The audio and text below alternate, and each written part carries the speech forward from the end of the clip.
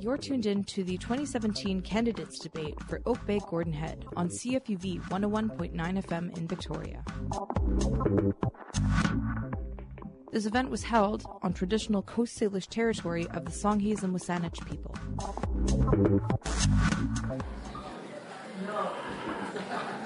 Good evening, everyone. I would like to welcome you all to the University of Victoria Student Society's 2017 debate for the riding of Oak Bay Gordon Head. I'm your host, Adam Sterling. Some of you may recognize me from CFAX Radio. I was happy to come to the university this evening and help out my good friends at the University of Victoria Student Society as they put on this debate. Everybody, thank you for coming this evening. I know sometimes it's hard to get out to debates like these, but it's very important that we all take part in democracy. I know there was some rain earlier, but I see many people have managed to brave the weather and show up here nonetheless. So for starters, let's everybody give themselves a big hand.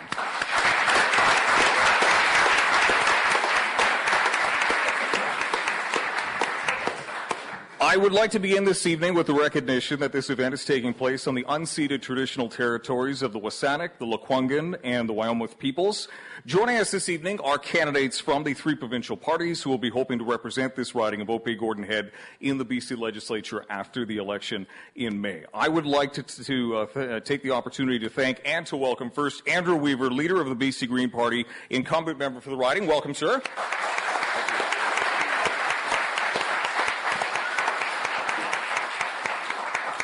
Next, I'd like to welcome Bryce Cassavet, NDP candidate for the riding. Welcome.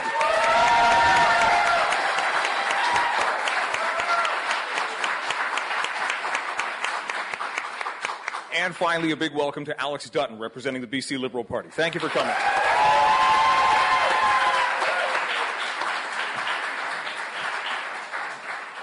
We will begin this debate by offering each of the candidates an uninterrupted 5-minute segment in which they will introduce themselves and speak to why they feel they would be the best choice for voters in this riding. The order of responses has been selected via a random draw. After the introductions have been concluded, we will then move on to a focused questioning portion of the debate. The questions that our candidates will answer this evening were written collaboratively by members of the University of Victoria Student Society. These questions have been grouped into three broad categories. Those categories are number 1, post-secondary education, number 2, jobs in the economy, and number 3, social services. Each of these three segments will begin with a general question put to all three candidates in a random order. They will each be given 3 minutes to respond. Then we will move to what we call cyclical debate, controlled debate.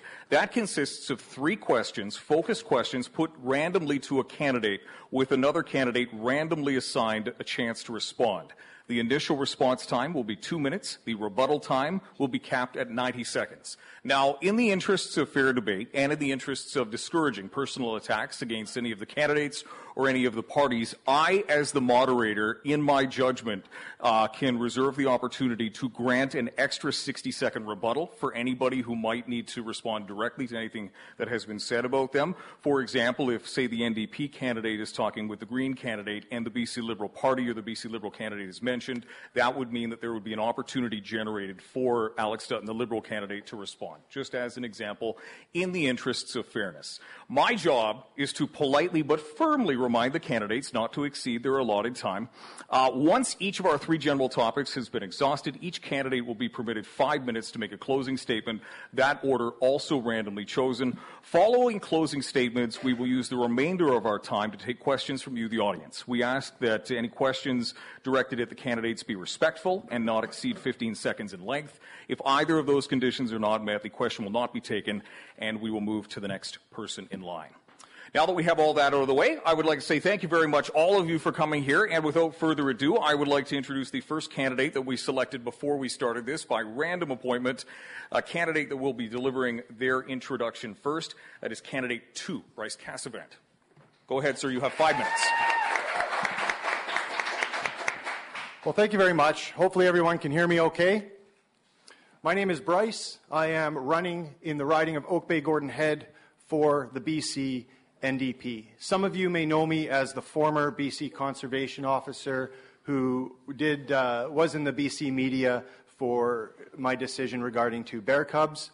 For those of you who don't know the other part of my background and story, I served for 6 years in the Canadian Forces with the military police, and I was also attached to an infantry unit overseas. I've served in Afghanistan as well as here abroad in various emergency assistance planning roles. Coming back from overseas, I joined the BC Public Service as a conservation officer, where I served for 2 years. And I currently work as a public servant with the Ministry of Forests, and I'm on political leave to seek this run for office. I'm here because I believe there is a change needed in this province. I believe that we need to build a better BC for all of our society here. We need a government that works for our people, that has a capacity to care for the citizens in this province. A government that is focused not just on corporations and the wealthy, but on the average citizen.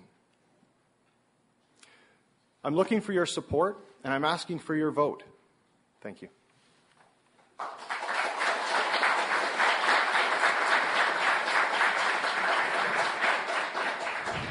Candidates are not required to take the entire 5 minutes that they've been allotted. You're welcome to continue, sir. It is your 5 minutes to use as you see fit. If not, you can relinquish it, and we'll move on to the next person. All right, so we will move on now. A 5-minute introduction to our next candidate. It will be Alex Dutton, chosen by random draw. Thank you, Adam. Thank you to both my candidates for being here today. My name is Alex Dutton, and I'm proud to be the BC Liberal candidate in Oak Bay Gordon Head. I was born right here in the riding. I was born at Royal Jubilee Hospital, where my father chose to work in a public system for his entire medical career. And it was the same place that we shared the last few laughs with my mother before she passed away from cancer. I grew up right here. I swam. I learned to swim at Oak Bay Rec. I played rugby at Windsor Park. I played community field hockey at UVic. And I remember in 1994, one of the most, at the time, devastating things in my life happened.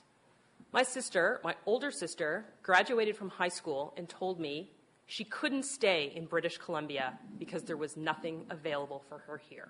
There were no opportunities. And she left. She moved to Toronto. And she went to school there. And in 1999, I hoped maybe she was going to come back. And no, she again had to tell me that she wasn't coming back to British Columbia, even though she wanted to, because there were no opportunities for her here. And that was the beginning of how I became involved in politics. In 2001, I worked on the BC Liberal campaign, and I got hired, and I made coffee, and I photocopied, and it was incredible. And I'm proud to say that in 2011, after huge work that's been done by this party, and the huge increase in economic development and jobs, my sister was able to come back to British Columbia. And she was able to come back here because the economy is doing well. And she works in the tech sector, and that is something that we can be extremely proud of. For the last 6 years, I've been practicing law in Victoria. I've been coaching debating. I've been volunteering in various organizations. I've been training for races. I've been doing hill repeats up Mount Doug. I've been put to shame by some of the senior citizens working out at Gordon Head Rec, who I have to say are an inspiration. And when it came time to look at this election, I became involved again because I'm increasingly concerned about the polarization, the all-or-nothing attitude that we see in the debate about the environment, and the economy. I grew up as a younger British Columbian, I can still say that, I think, caring about the environment. I helped implement the recycle program at my school.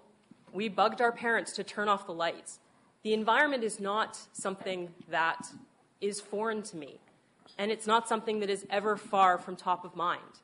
But I've been door knocking since December, and there are a number of people in this community who want to have a conversation about other things in the environment. They too want to protect the environment, and they too believe that in order to have a sustainable economy, you need to have a sustainable environment. But they also want to talk about things like healthcare.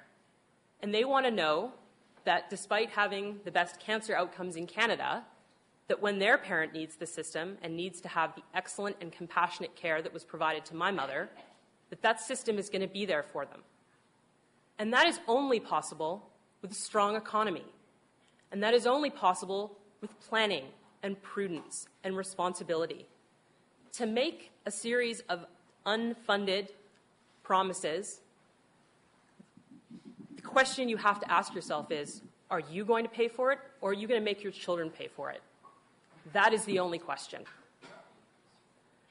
All of these things we're going to talk about over the next 2 hours, and I'm going to tell you about the record of the BC Liberal government. They're all possible because of a strong and diversified economy. We are now the envy of every province in Canada. I believe that governments should help people reach their potential on their terms, and that to do that in a responsible and strategic way has been what the BC Liberal governments have done. I am proud to be running as the BC Liberal candidate in Oak Bay Gordon Head, and I look forward to speaking with you over the next 2 hours and over the next 48 days to earn your vote.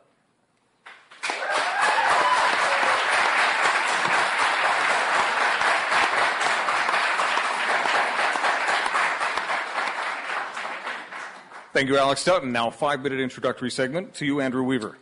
Thank you. And thank you to the UPS and the UVSS for hosting the event today. It's so important that we engage our youth in our democratic institutions because, frankly, it's far too many decisions are being made today that have the best interests of the decision makers, first and foremost, rather than the next generation who will live the consequences of the decisions being made. So my name is Andrew Weaver. I'm the MLA, the sitting MLA for Oak Bay Gordon Head, and the leader of the BC Green Party. My history is that I was born in Victoria, actually in the same Jubilee Hospital as my colleague Alex there, but a few years prior to her. And my parents live in Victoria. My father was a professor at the university here. My mother went to the University of Victoria. My sister went to the University of Victoria. I went to the University of Victoria. My daughter is at the University of Victoria. My mother went to the University of Victoria. I met my wife at the University of Victoria. And I've been a professor at the University of Victoria since 1992. My wife is also from Victoria, and we came back to Victoria from Montreal, where I was faculty at McGill, because we felt that first and foremost, our top priority was to have a family that grew up in a beautiful province that we were born into and be surrounded by grandparents. And so we've been very blessed to have our children grow up in a loving family environment with both sets of grandparents here. You know, I went to high school in the Riding. My daughter went to a different high school in the Riding. I graduated from Oak Bay in 1979. My son graduated from a different high school in the Riding. I grew up in the Oak Bay part of the Riding. I, too, played rugby at Windsor Park with Oak Bay High and the University of Victoria after that. And I live now in Gordon Head and have coached soccer there for many, many years. This is my home. This is where I was born. This is where I grew up. This is where my children were born. This is where my wife was born. And this is part of who we are, the riding of Oak Bay Gordon Head. It has been a distinct honour for the last 4 years to serve the people of Oak Bay Gordon Head in the legislature.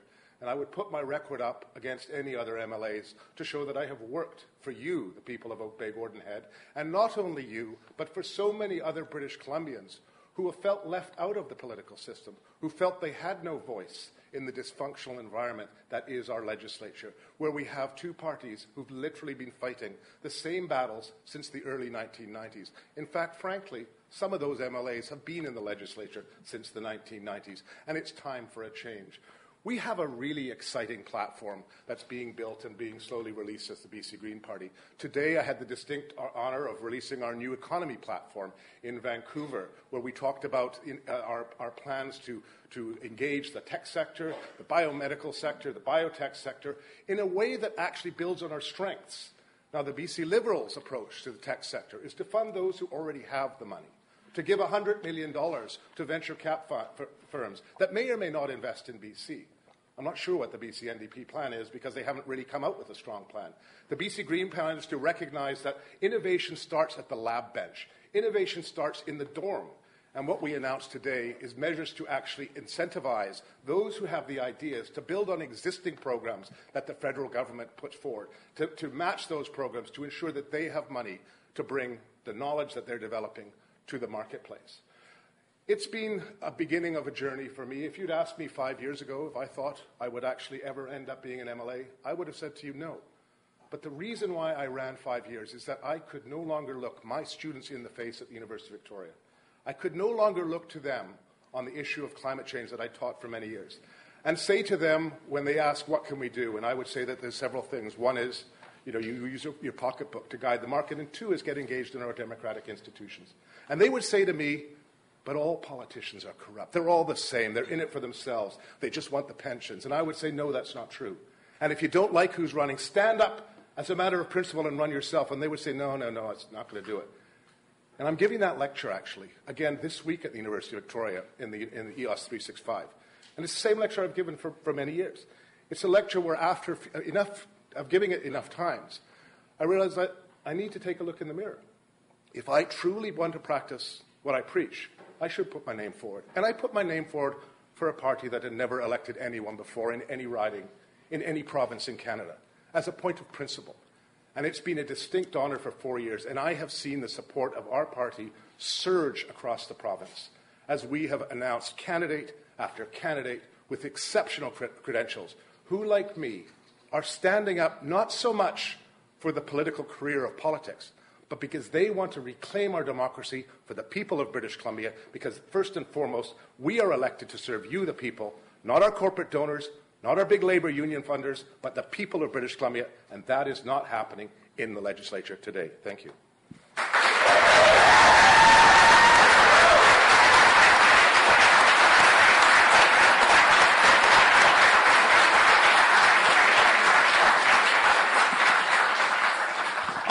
In a first example of our rebuttal rule, I did hear the BC Liberal Party mentioned specifically. Would you like a 60-second chance to rebut to that, Alex, or would you like to respond to those questions in the fullness of the debate? They'll come out in the fullness of debate. Thank you, Adam. Okay, perfect. All right, let's move on to our first topic, post-secondary education. We have a broad question that we will put to all 3 of our candidates in a random order. We then have targeted questions that we will do afterwards. We begin with a broad question that we will ask to all 3 candidates. Each will be given 3 minutes to respond. The first question is, in your opinion, what do you think are the most effective policy measures to make post-secondary education more accessible? Our random draw has candidate 3, Alex Dutton, as our first responder to that. You have 3 minutes. So I absolutely agree that post-secondary education is an essential thing. We know that in the coming years, the 2/3 of the 1 million new jobs that will be opened by 2025 will require a post-secondary education. In order to keep that education accessible, the BC Liberal government has done things like cap tuition at 2%. It's done things like, most recently, lower the interest rate from prime plus 2.5 to prime. But that's not enough. And I know that as a younger candidate up here, I can speak personally about the accessibility of post-secondary education. And I can tell you that there are more innovative ways that we can go ahead and we can make sure that every student in this province has the access to the more than 22 public colleges and universities that are available. Specifically, from the vantage point of developing the economy and making sure that those post-secondary degrees are well marketed and well used, we know that investment in specific areas like tech, like math, like engineering are going to be a priority. But it's also important that we make sure that people are able to go and serve all over the province. And that's why programs like the BC Loan Forgiveness that allows physicians and lawyers and other professionals to go out to learn potentially here at UVic and go out and serve their community are also attractive ways to make sure that post-secondary education remains accessible and affordable. Thank you.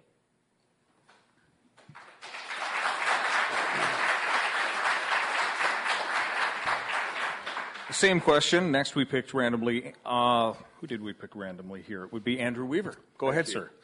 3 minutes? 3 minutes, yes. Thanks. There's a number of issues facing post-secondary education, in this province, and in particular students. First and foremost, the issue of affordability is directly hitting students. Affordability is not so much, not only finding rent, but it's also putting food on your plate. It is simply unacceptable that we have a food bank on campus that is heavily used by students of the University of Victoria. Why is that the case? Why is that the case is because we've had a track record of this government over the last 17 years of putting their interests ahead of people's interests. You'll hear that this government is good for the economy. What this government is good for is their economy, their donors, their corporate lenders. It is not good for the average person. And the discrepancy between those who have and those who haven't has grown as a direct consequence of the choices made. So what would we do?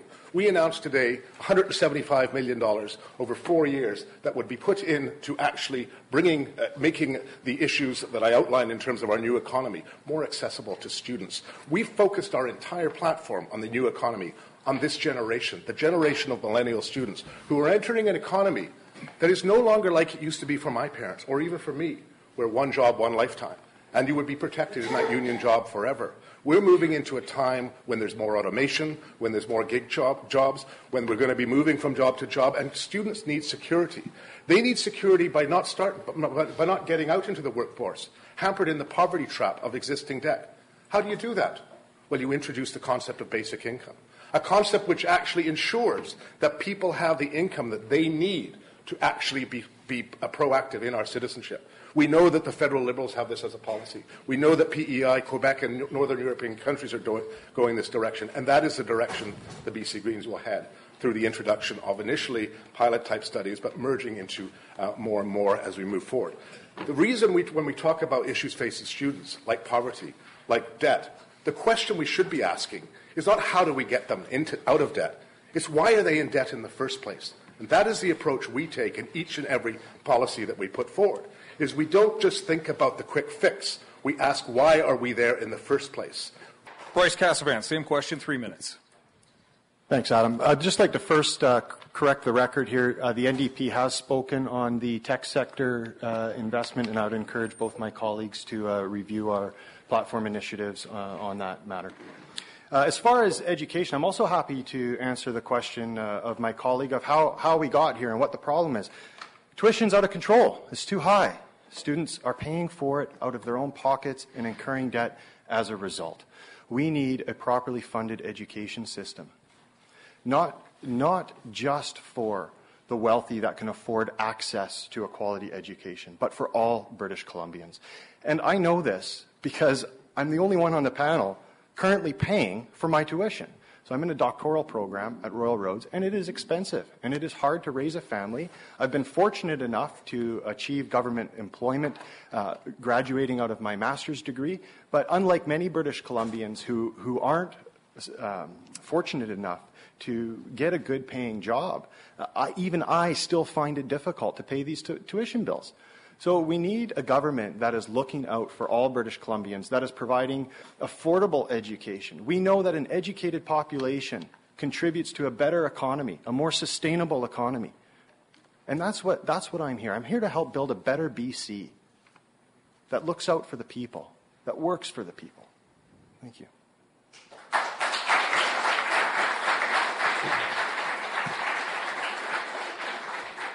All right, we now move into the targeted questions and cyclical debate. We have randomly chosen candidate 2, Bryce Cassavant, will be the first person to respond to this question. Andrew Weaver, you have been randomly selected to give a rebuttal to what Mr. Cassavant says to say, or what he says. I can't even talk. I have one job, and I'm not doing it. Excuse me, ladies and gentlemen. I'm going to read. And it's a job in the media, no less. Well, I know, right? It's if only they had a professional up here. Okay, enough jokes. CFAX, though. I'm just kidding. Okay. Yeah, you just lost some time. No, I'm just kidding. All right, here's the first question. In 2005, the BC government implemented a 2% cap on annual tuition increases. This cap has faced contentious pressure from university administrators who would like to see more flexibility around it, including an increase. Bryce Cassavant, what is your party's stance on the 2% cap, and how would you respond to the pressure to change it? You have 2 minutes, sir. So we have a costed platform that is yet to come out, and this issue will most likely be addressed more holistically in that platform that'll be coming out shortly after the writ is dropped. But listen, access to affordable education is a problem. Tuition costs currently are a problem, and they're out of control, and it is hard for students to afford the education that is needed to enter the workforce, to come out of the workforce debt-free, and be able to raise a family and find affordable housing. So these are the issues that I want to advocate for with the party that I represent. And that's what I'm looking for. This is what we need to build a better BC. We need affordable education. We need tuition that is reasonable. And we need a government that cares enough about our student body and about our economy to take the progressive steps that are needed. Thank you. Andrew Weaver, 90-second rebuttal. Thank you. As we too will be outlining in more specific details the actual education platform. Suffice it to say that university administrators would like to put pressure on tuition. As somebody who's worked at a university for actually almost 30 years now, there's been a lot of growth in and actually being the union, the leader of our union here on campus. There's actually growth in university in areas other than its original mandate. And what has happened in universities through the corporatization of the university system is that we've seen a growth of management and a growth of bureaucracy like never before. I do not think it is appropriate, and the BC Greens do not think it is appropriate, for students to be burdened with the cost of a burgeoning administration that has not got itself under control. This is an approach that we'll take. It's an approach that will ensure that money is used for where it's supposed to be used, which is education. And so you'll see us actually improve, not only put a cap on tuition fees, or rather talk about access based on needs base. It is unconscionable that in a modern society we have put in place a barrier to education based on your socioeconomic status. That is wrong in a strong, vibrant Western democracy. The BC Greens believe that is wrong, and will take steps to ensure that that is dealt with. Thank you.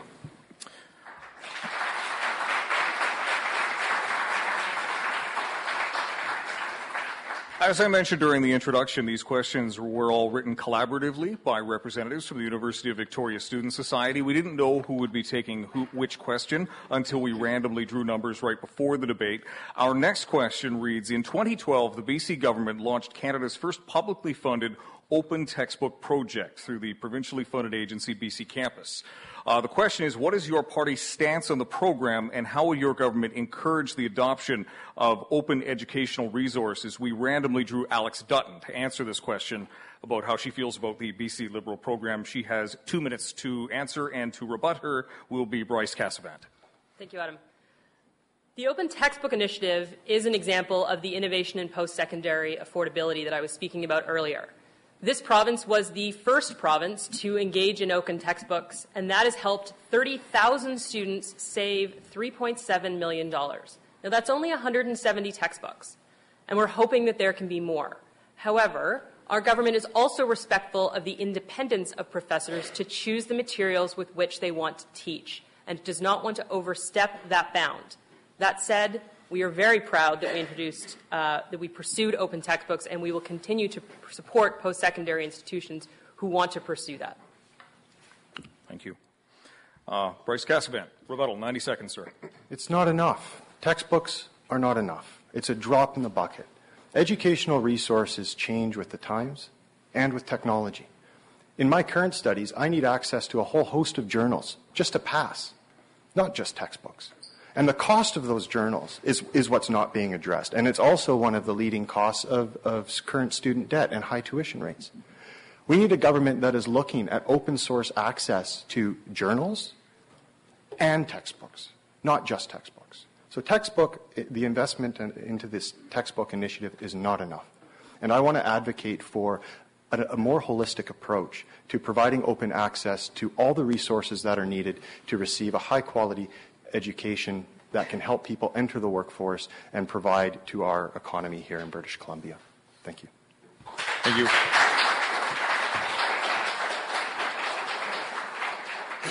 Our next question will be put to Andrew Weaver, with Alex Dutton given a chance to rebut.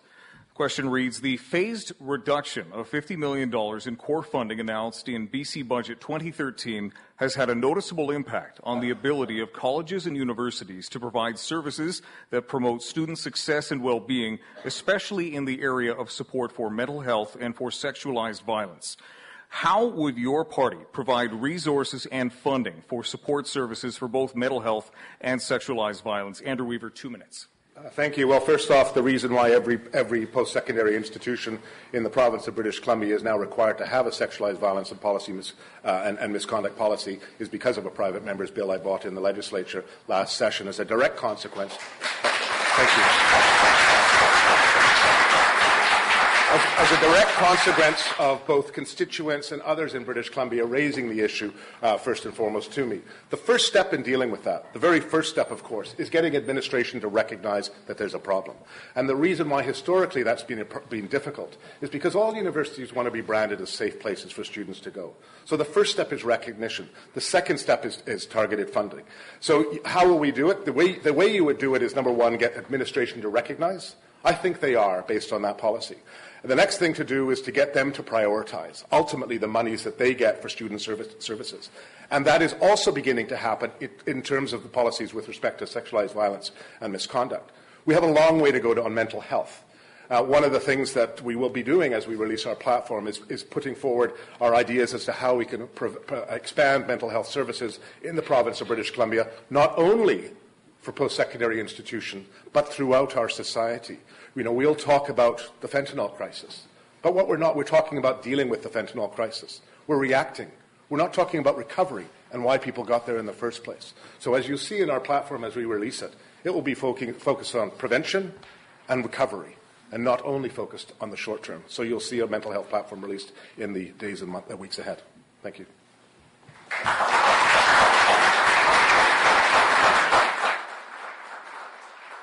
Alex Dutton, 90-second rebuttal. Thank you. As a young woman who has been on campus and dealt with sexualized violence, I can tell you firsthand that every campus should have a policy on sexualized violence, and I applaud Mr. Weaver for his initiative. I further applaud the BC Liberal government for recognizing the independent voice that was raised and adopting that and saying, yes, we do need to require all post-secondary institutions to have a sexualized violence policy by May 20th. I personally would like to go one step further and see that there is a further review about the nature of the education provided in secondary school, in high schools, around consent, to make sure that it is contextualized appropriately in an age of digital media and in an age of alcohol and drugs where we see kids experimenting with those earlier and earlier. I think the issue of sexualized violence on campus is, of course, important. I think no one up here is going to suggest that it is appropriate or that supports are currently adequate. But I think the question is broader, and I think the question needs to include that secondary piece, that high school level discussion about consent. And I fundamentally believe that we can fix this problem, and I appreciate Mr. Weaver bringing it to the fore.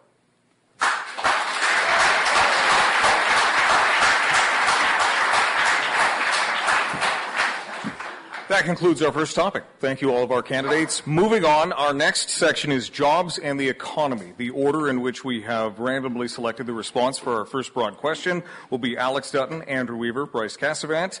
The question is, if elected, what sectors of the economy would your party focus on to drive the creation of viable employment opportunities for recent post-secondary graduates? Once again, all three candidates given 3 minutes to respond to the same question. We begin with Alex Dutton. Thank you. In 2011, the British Columbia government produced the BC Jobs Plan, and its focus was to diversify the economy, including diversifying the different sectors, well-paying sectors, that could provide jobs for post-secondary students. In 2012, prior to Mr. Weaver's election, we introduced the first tech strategy. And the reason that we did that was because we know that tech is going to help us have cleaner energy. It's going to help us do things more efficiently. It is where the future is going. That is not in dispute. Based on the job strategy in 2011, we've seen the diversification of the economy. And based on the tech strategy in 2012, we know that there are more than 100,000 British Columbians that are currently involved in the tech sector. Those initiatives are only part. They are part, and I bring them up as an example of the strategic long-term leadership that this government's offered. Specifically, we have seen investments and will continue to see investments in aerospace, in the 50 life science centers that have spun off more than 100 companies, in pharmacare, pharmaceutical and medical manufacturing. These are jobs that pay well. These are jobs that mean that we have a diversified economy and that we can go forward to the new economy where we aren't simply dealing in natural resources. But we cannot mistake the fact that a huge portion of the tech sector does support natural resources and does make them more efficient and make them more useful and more sustainable. These things are diverse. These questions are complex. There is no silver bullet. But I can tell you with pride that things like the BC Jobs Plan, where it was clear the goals and clear the outcome, has been achieved. That record is transparent, and that strategy was clear. And that is what the BC Liberal government delivered.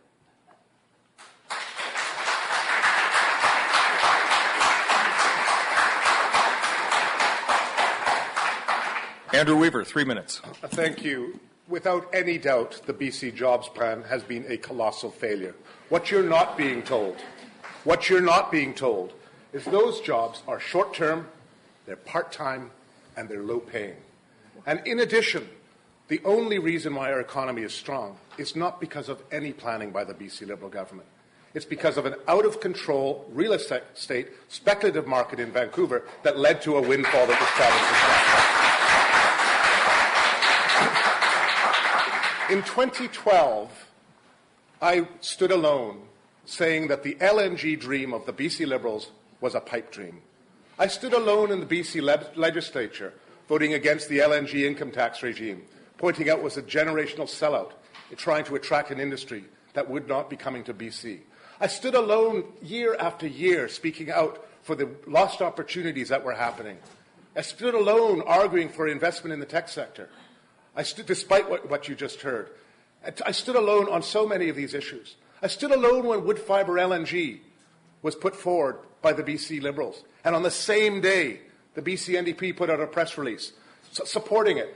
An industry that will give 100 jobs. That each and every one of those jobs is subsidized to the tune of $440,000 a year. Imagine the fiscal recklessness of that approach. $440,000 taxpayers' dollars per job per year supported by both these parties to try to land a pipe dream that's not going to be happening because of a global market oversupply. That's why we outlined our plan for the new economy today in Vancouver. And I encourage each and every one of you to go and look at that plan. It's a realistic plan. Our platform has been put together by some of the best and brightest in British Columbia. The riding of Oak Bay is an amazing riding to represent. A significant fraction of the civil service lives there, retired there, or has moved there from other provinces. And we have put together platform teams that have built a platform to encourage innovation and creativity that's come from the bottom up through innovation in the civil service sector and the input they've given. And I would challenge each of you to look at it, because it will stand up not like to a soundbite, not to promises of 100,000 jobs, a $1 trillion hit to the GDP, $100 billion prosperity fund, debt-free BC, and yada, yada, yada. This is a platform grounded in evidence, a platform that's grounded in putting people first, and a platform and grounding in setting the stage for innovation and creativity to bring prosperity to British Columbia, not only in the LNG sector, but across a diversity of fields. I'm proud of our plan, and I hope you have a chance to look at it later on bcgreens.ca.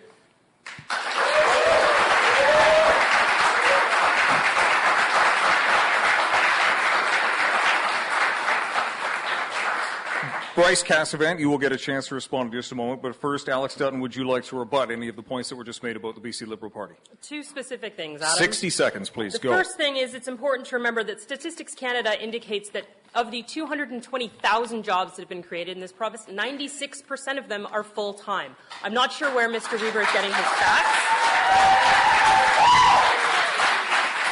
The other thing that's really difficult to understand about Mr. Weaver's position is that he just said that the Green Platform, which conveniently came out this afternoon, and I have not had an opportunity to specifically compare it to the BC tech strategy, he says that his plan is better. It's better than the one produced by government. He has insulted, in fact, the civil servants that he just mentioned in his own speech. And I would say that the civil servants in this province and the ones that live in this constituency were absolutely invaluable in developing the BC tech sector strategy, and that is why it is working.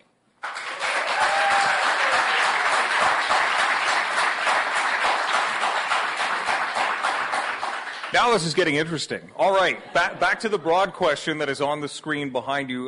Bryce Cassavant, thank you for waiting patiently. You, sir, have 3 minutes now to respond to the broad question. If elected, what sectors of the economy would your party focus on to create a viable employment or viable employment opportunities for recent post-secondary graduates? 3 minutes. Yeah, and just to, again, take a quick opportunity to correct the record, I think I think the record's fairly clear that we are opposed to the Kinder Morgan pipeline, and we did lead a charge against Enbridge as well in the Enbridge pipeline. So I'm not too sure, with respect, what pipelines my colleague is referring to. But talking about LNG. What I can say is that standing alone in the legislature, legislature is not effective representation on these issues. We need a collective voice in the legislature. We need to form a new government, and we need to build a better BC. And to do that, we need a cohesive team in the legislature that can achieve the goals that all British Columbians are looking for, not lone voices. On the subject of jobs, the NDP does have a platform that will be coming out shortly and speaking to fully costed options and job creation throughout this province. But there are a couple areas we are currently focused on. And one of those is getting fair value for our natural resources. When we talk about raw log exports, as an example, we are looking at value-added products here in BC and creating those opportunities for local businesses in our rural communities. Why is it that every 4 years we have the same conversation about this economy? It's because we don't have a sustainable economy. For 16 years, we haven't had a sustainable economy. We have a boom and bust economy, which is why every 4 years we're back at this table having the same conversation about job creation. We need a sustainable economy. And to do that, we need a new government. We need to build a better BC. Climate change is one of the areas this party is focusing on to create jobs. There's a study that suggests with an aggressive climate change plan that focuses on renewable energy, we can create up to 900,000 jobs over the next 40 years. I don't know about you, but to me that's a big deal because that's the future of my child and probably my grandchildren as well. The tech sector. As I corrected the record earlier, we have released some position statements on the tech sector and what we're looking at, and our focus on renewable and green energies, and our investment, not into the corporations and the wealthy, but into the people of this province. We need a government that works for this people, that cares for the people. And to do that, we need to form a cohesive team in the legislature. We need an NDP government to build a better BC. Thank you, Adam. Thank you.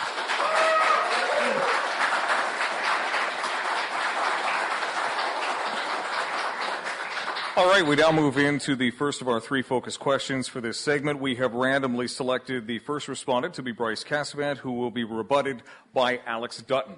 The question: BC's minimum wage is currently $10.85 per hour. In 2016, the living wage rate, or the wage required to maintain an adequate quality of life in BC's capital region, was calculated at $20.02 per hour. Does your party believe that the minimum wage should be increased to the living wage that I have just outlined to you? Randomly selected. Bryce Cassavant, you are the first respondent. You have 2 minutes. Go. So the part of the platform that has been released has been costed, and it is a $15 an hour minimum wage. We know that right now in BC, there's about 500,000 people, many of them women, who are living below $15 an hour. So this position that we've taken, which has been costed and is achievable and is one of the first things this government will do when they're elected, we know that this will have an immediate positive impact on the people of this province, and that is the position that we've taken currently. This is also contributing to poverty reduction and a sustainable economy. Thank you.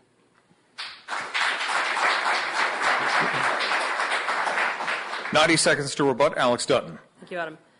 And thank you, Mr. Cassavant. It's an interesting question. The idea of raising the minimum wage to $15 does sound very appealing, but it doesn't deal with the consequences. And that's the difficulty that we find ourselves in. Small businesses and micro businesses aren't necessarily going to be able to afford to pay all of their employees $15 an hour, and those employees will be terminated. We know that Victoria has the lowest unemployment rate across Canada, and we know that low unemployment drives up wages. Instead of artificially manipulating the market, which is the suggestion of my colleague, the steady approach that has been offered to have an increase in the minimum wage over the next few months, it's going up again in the fall, is something that can support businesses and make sure that they can continue to hire, they can continue to grow. It's also essentially important to note that less than 5% of British Columbians are earning minimum wage, and 60% of those who are earning minimum wage are between 15 and 24 years old and still live with their parents. We're not suggesting the minimum wage is the be-all and end-all. We want people to move into higher-paying employment. That's why we focused so hard on a strong economy. That's why we focused on the tech sector. That's why we focused on making sure that people can move forward. Currently, the average hourly wage in British Columbia is $25. That is important to remember because, as I said, low unemployment that is your time. Drives that wage up. Thank you.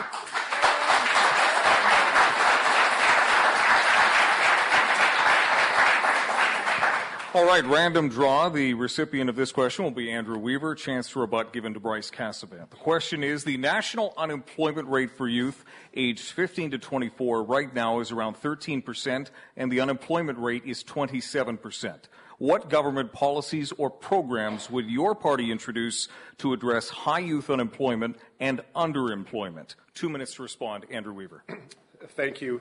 Again, earlier today, we released our new economy platform, and in that you'll see some of the initiatives that we have put forward that would actually bring youth, particularly people in colleges and post-secondary education, to match them with employers to allow them to gain skills on the job, because it's difficult for many youth to get employment without past experience to put on their CV to say they have employment. So that's something that we'll be addressing specifically, and you'll see that in the tunes of $175 million over 4 years. In addition, there are substantive issues with respect to underemployment. One of the things we would do immediately would be to make sure that when we talk about minimum wage, there is one minimum wage, not multiple minimum wages, not a minimum wage for those who serve alcohol and those who don't, because we all know that there are situations where they may earn the minimum wage and they don't receive tips.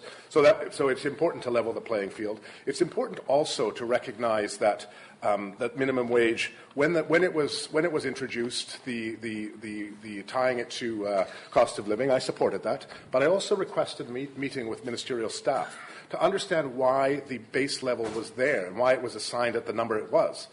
And essentially there was no reason. No reason to say why it was started at the number that it started at. Just like when I met with the BC Federation of Labour and asked them why $15. They had nothing to give it as evidence other than Seattle did it. To me, that's what's the problem with politics. We need to move beyond sound bites. We need to actually ensure that when we introduce policies, we know why we introduce them, not because it's a sound bite. $15 an hour minimum wage or $10 a day childcare. Not because we don't really want to do it, so we'll start the minimum wage at a below normal amount and then let it increase with the cost of living. But actually by going out and seeing what industry can tolerate, seeing what small businesses can tolerate. And as I mentioned, our strategy is to move towards one of basic income. It's one where we would encourage those who aren't paying minimum wage who are paying minimum wage to actually increase the wage. And you'll see that as we lay out our platform. Thank you. Thank you.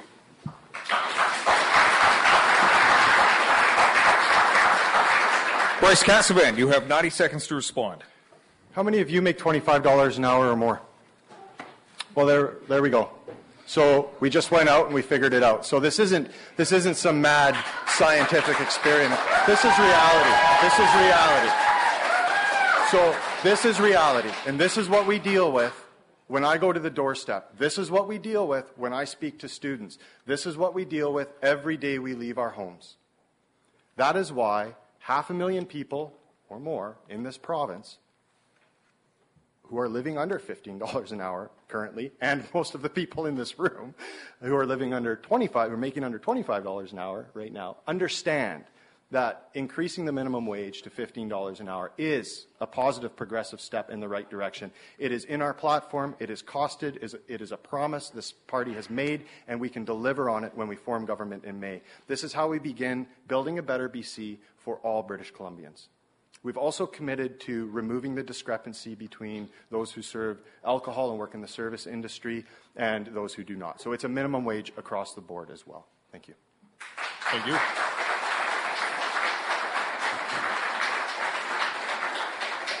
Final question, according to random draw, Alex Dutton, you will be the primary recipient. Andrew Weaver will be given a chance to respond. The question simply is, how would your party balance economic growth with environmental sustainability? Alex Dutton, 2 minutes.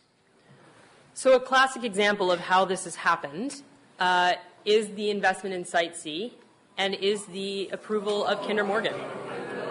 I would encourage our audience to please let her speak. Thank you.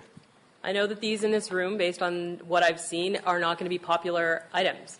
But what I can tell you is that the economy of this province is still intertwined with natural resources. And the no, no, no answers and the no, no, no responses that we're hearing from the other two parties concern me. And they concern me because there's been no answer as to how are you going to replace that revenue? How are you going to replace that revenue that pays for health care, that pays for child care, that pays for the justice system, that pays for education? And we haven't heard an answer.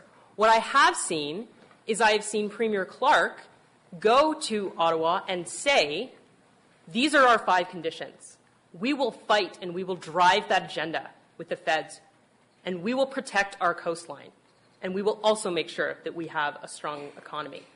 Those two things are not mutually exclusive, and it is important that we all engage in the reality where that is the case. It is important that we understand that we need both the environment and we need an economy. Thank you. Andrew Weaver, you have 90 seconds to rebut. Well, wow, I know it's tough to defend the indefensible, but the reality is Site C Dam is the biggest waste of taxpayers' money that we have ever seen in the province of BC. To my friends in BC who remember the fast ferry scandal, this is fast ferries on steroids.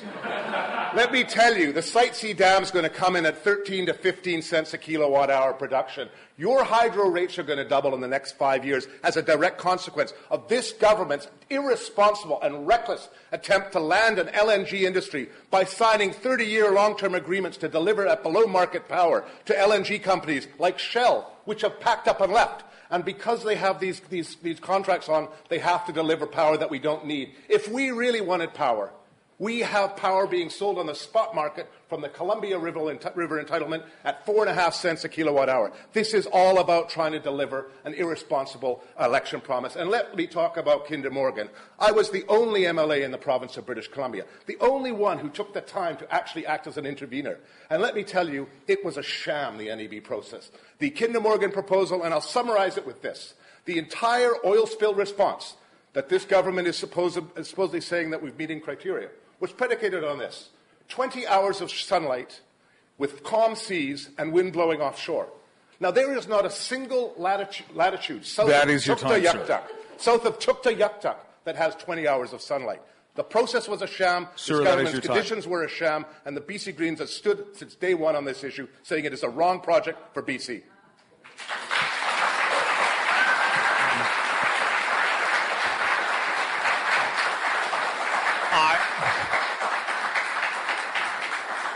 I'm exercising my authority to award 60-second rebuttals to each of the other candidates. Alex Dutton, the BC Liberal Party, was mentioned first, followed by Bryce Cassavant. Alex Dutton, you have 60 seconds. Go. 2 things to mention. Mr. Weaver was in favor of Site C. It is the cleanest energy. He has said this publicly multiple times. He also publicly stated in March of 2015 that the provincial government, looked after the province's interests with respect to Kinder Morgan. His dissatisfaction with the NEB and his love affair with the federal Liberals aside, if that's where he wants to spend his time, if that's where he wants to go and change the process, then I'm sorry, we're here to talk about Oak Bay Gordon Head.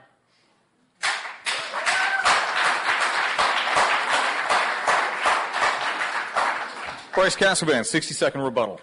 I believe this issue is important to Oak Bay Gordon Head and all British Columbians. It's power we don't need with money we don't have. We are going to restore the authority of the BC Utilities Commission, and this project is going back for its review. That is how you show leadership, not by squabbling, but by showing leadership and restoring the power to the independent authority who should have the right to review these projects on behalf of all British Columbians for all governments to come in the future. And that is what we've committed to, and that is what we're going to do. And this project is going back for a review.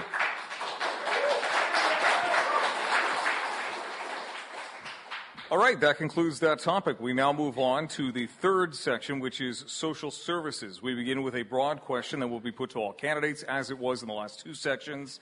The random draw that we have selected this time will be first Andrew Weaver, then Alex Dutton, then Bryce Cassavant. The question is, what do you think is the most pressing social issue in the Oak Bay-Gordon Head riding. What would your party do to address this issue? Andrew Weaver, I'll start with you. 3 minutes. Without a question, without any question, it is the issue of affordability that has creeped up on us very, very, well, not creeped up, that has hit us like a one-ton truck. It is now very difficult for people to actually afford to stay in their own homes. It's now very difficult for students to find accommodation. I'll say one of the first things that I have done, and I know that the government is responding, is one of the quickest ways of dealing with the affordability issue is to recognize that institutions across British Columbia are desperate to have student housing on their campuses. They want to do it. They have a captive audience, but they're not allowed to actually build the buildings because the government doesn't want to incur debt and have their AAA credit rating subject to being reduced. And I understand that. So the way to move forward on this is to create a third party, not-for-profit or other organization, that actually owns the debt. And that debt is serviced by the institutions. And in doing so, you can build capacity on university campuses. I'm pretty sure we're going to see the University of Victoria go that route very, very shortly, and other universities following thereafter. I'm talking with Capilano University President tomorrow, I think, about the same issue. Being able to build on-campus housing pulls the students out of the one-bedroom suites, the two-bedroom suites, the affordable housing in the town, which then actually drops the rent for others. That's the single biggest problem, and the single fastest solution is build student housing on our campus. And universities want to do it. The barrier is government and the requirement to actually bring debt on books.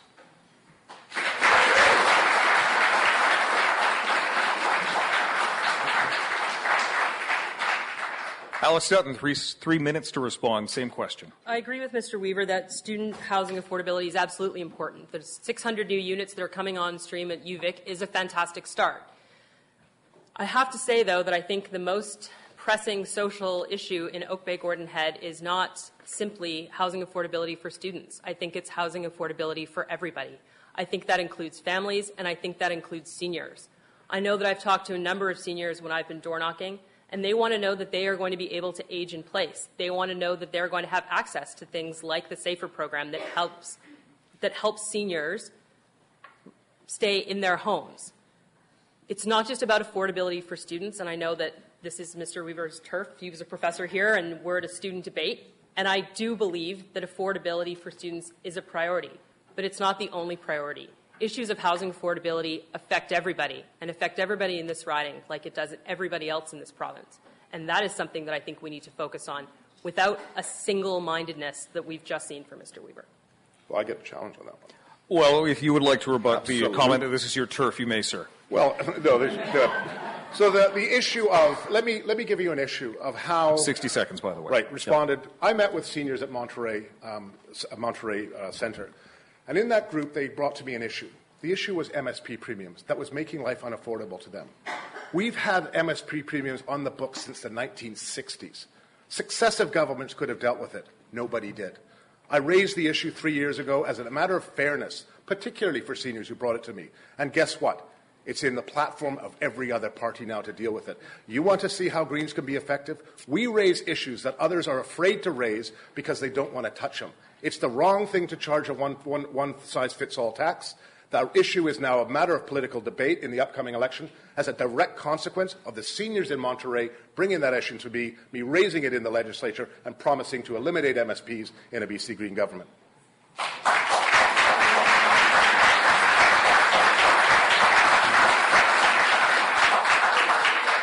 Back to the original broad question about the most pressing issue in the riding of Oak Bay-Gordon Head. Bryce Cassavant, you have 3 minutes. So I'm not too sure which community my colleagues have been canvassing in, but when I'm on the doorstep, the issue of affordability is mentioned as the most important issue for families. And when we talk about families, we are talking about families within the community of this riding.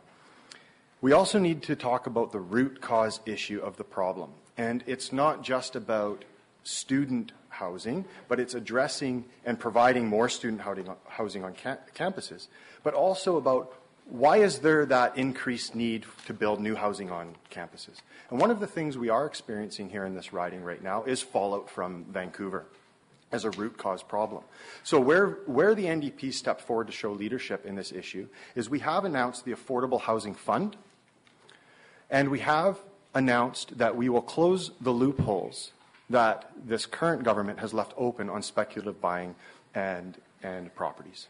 So we are advocating for a tax, a 2% tax on empty houses in the speculative market, as well as closing the loopholes that are currently in existence, as dealing with the root cause problem. I'd love to have a minute on that. You weren't mentioned, sir. Thank you. Just a quick, did you say I could have a... I said you weren't mentioned, sir. Okay, Unfortunately, those are the rules. You have another minute and a half, Mr. Casavan, if you would like to take the remainder of your time. Thank you.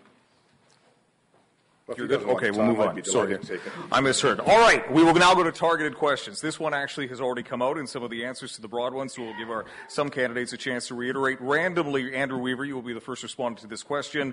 Alex Dutton will be given a chance to rebut. The question reads as follows. In Greater Victoria, a critical shortage of student housing exists on campus and off campus. At the University of Victoria, some 10,000 of 20,000 students apply for just 2,700 on-campus units. This affects not just students, but also has a major impact on access to affordable housing for the entire region.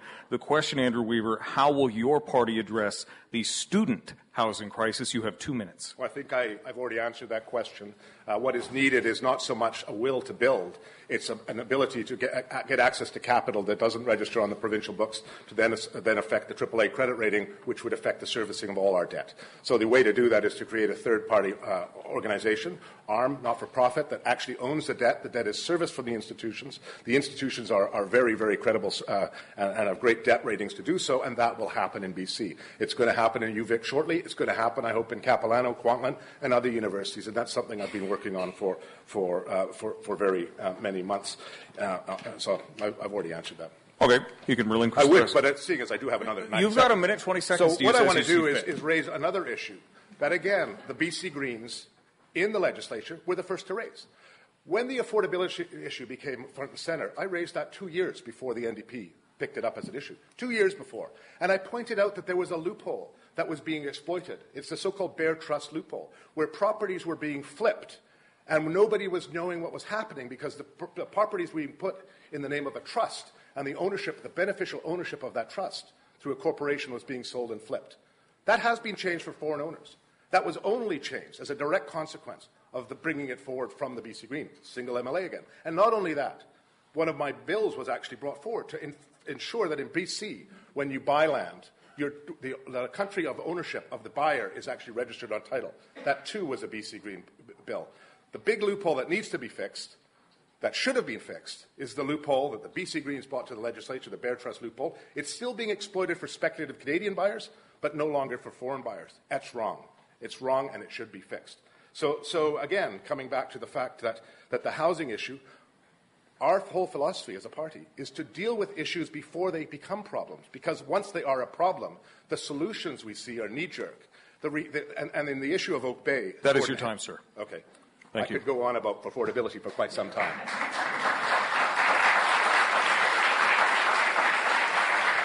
And Andrew Weaver mentioned the NDP in the Legislative Assembly. Bryce Casavan, I'm giving you 60 seconds to respond on behalf of your party. Go. Yeah, this is another example of why lone voices in the legislature don't work. We are ready to govern. We are here to form government. And we are here to build a better BC. And building a better BC requires a cohesive team and a new government. These are the things that we are moving forward on.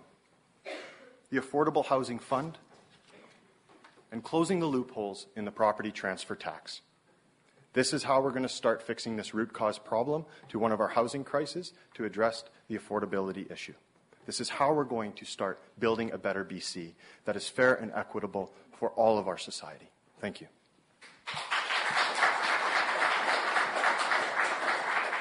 Alex Dutton, you have 90 seconds to respond to the initial question, which was how will your party address the student housing crisis? One of the things that I would want to make sure of is that we reduce any backlog that currently exists at the municipal level for development and for density. I know this is an uncomfortable topic in Oak Bay Gordon Head, but it needs to be discussed. What are our expectations around density? Do we need, because as we know, the more opportunities there are, the more spaces there are, the price of rent goes down. And that conversation needs to be had. Part of this campus is on Oak Bay, and I know Oak Bay basement suites tends to be a bit of a taboo topic. But I think it's important. And I know that since we're apparently allowed to change topics mid-answer, with time that I have left... For the record, the moderator discourages the changing of topics. However, the candidate is allowed to use their time as they see fit. No, I will save it for my rebuttal. Thank you, Andrew. Thank you very much. All right. Let's see.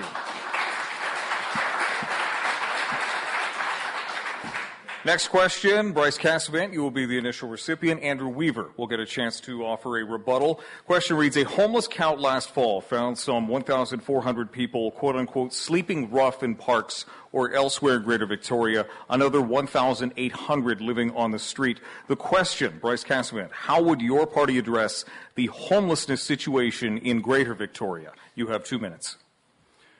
The reason why we have these social problems in our society today is because of 16 years of neglect and properly funded social programs. We have seen cut after cut after cut that is leaving people out on the streets.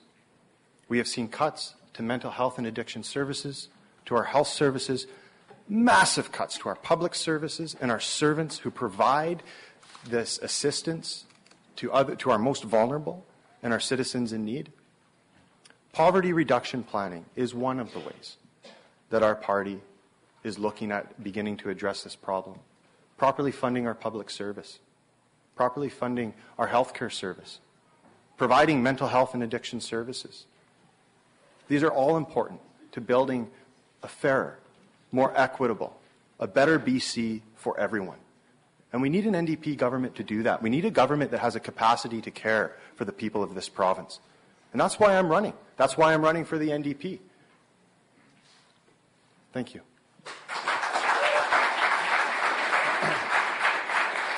Andrew Weaver, you have 90 seconds for rebuttal. Thank you. So you're looking for an actual answer as to how we would go forward. The first thing that needs to be done is we have to recognize that we are the only province in the country that does not have a poverty reduction strategy. So while a poverty reduction strategy is being built, while we start to implement the rollout of basic income in test pilot areas, we would develop a housing first strategy because it makes good sense economically. Look, too much of our thinking in our society is about what should we do today so that we can have a quick win tomorrow. When you do the analysis of housing first strategies, whether it be in Salt Lake City or Denver or other jurisdictions, we know that we save money.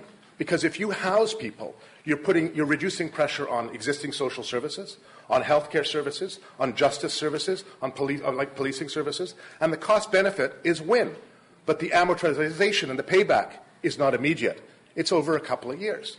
That's why we believe, as fundamental to who we are as BC Greens, is that we must think about the long-term consequences of our decisions, and we must put in our decision-making process what's going to affect the next generation as well. We are the first generation in history that our children are not going to be better off than we are.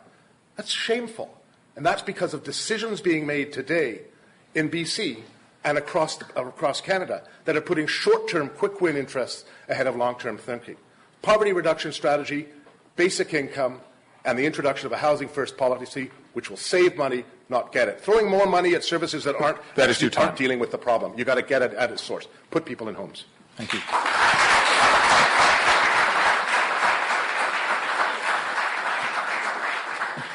Alex Dutton, Bryce Cassavant accused the BC Liberal government of making cut after cut after cut. Andrew Weaver also talked about the lack of a poverty reduction strategy. Would you like 60 seconds to rebut those points? Absolutely. Please go.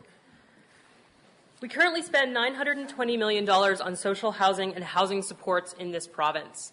Can we do more? Absolutely we can. But we need to make sure that we do more in a smart and strategic way. No one is suggesting that people should be homeless. No one is supporting the idea that homelessness is acceptable in a society as fortunate as ours.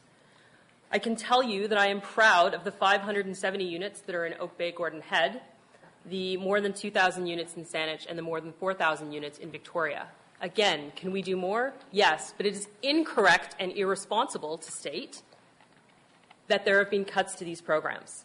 Since 2001, there have been 24,000 units that have been created of affordable housing. We know that overall the province spends $1.4 billion on mental health and addiction issues. These issues are all very complex. It's not a matter of simply putting someone in a home. It's a matter of working with them. And that's why things like the assertive community treatment teams That is your time. Thank you.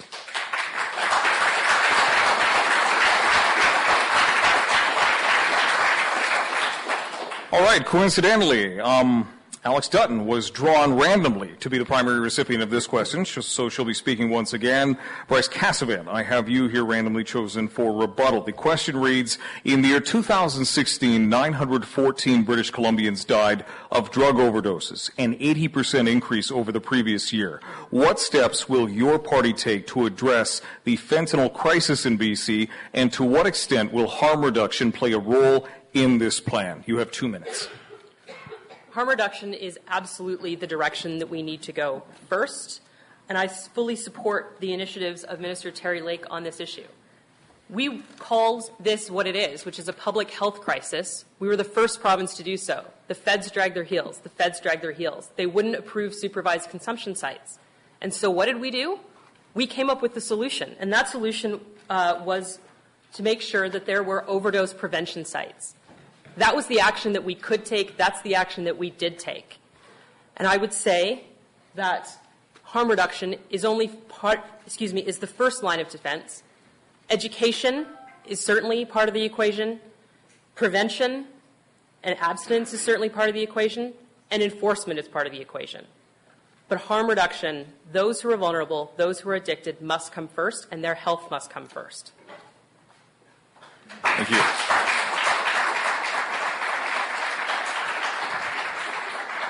Bryce Cassavant, 90-second rebuttal, please. The reason why we have this problem, the reason why we are seeing people dying in our streets, why families are without their children due to fentanyl overdose, is because of cuts, is because of public service cuts. It is because of social service cuts. It is because of a lack of investment into mental health and addiction services. This lack of funding is the root cause problem.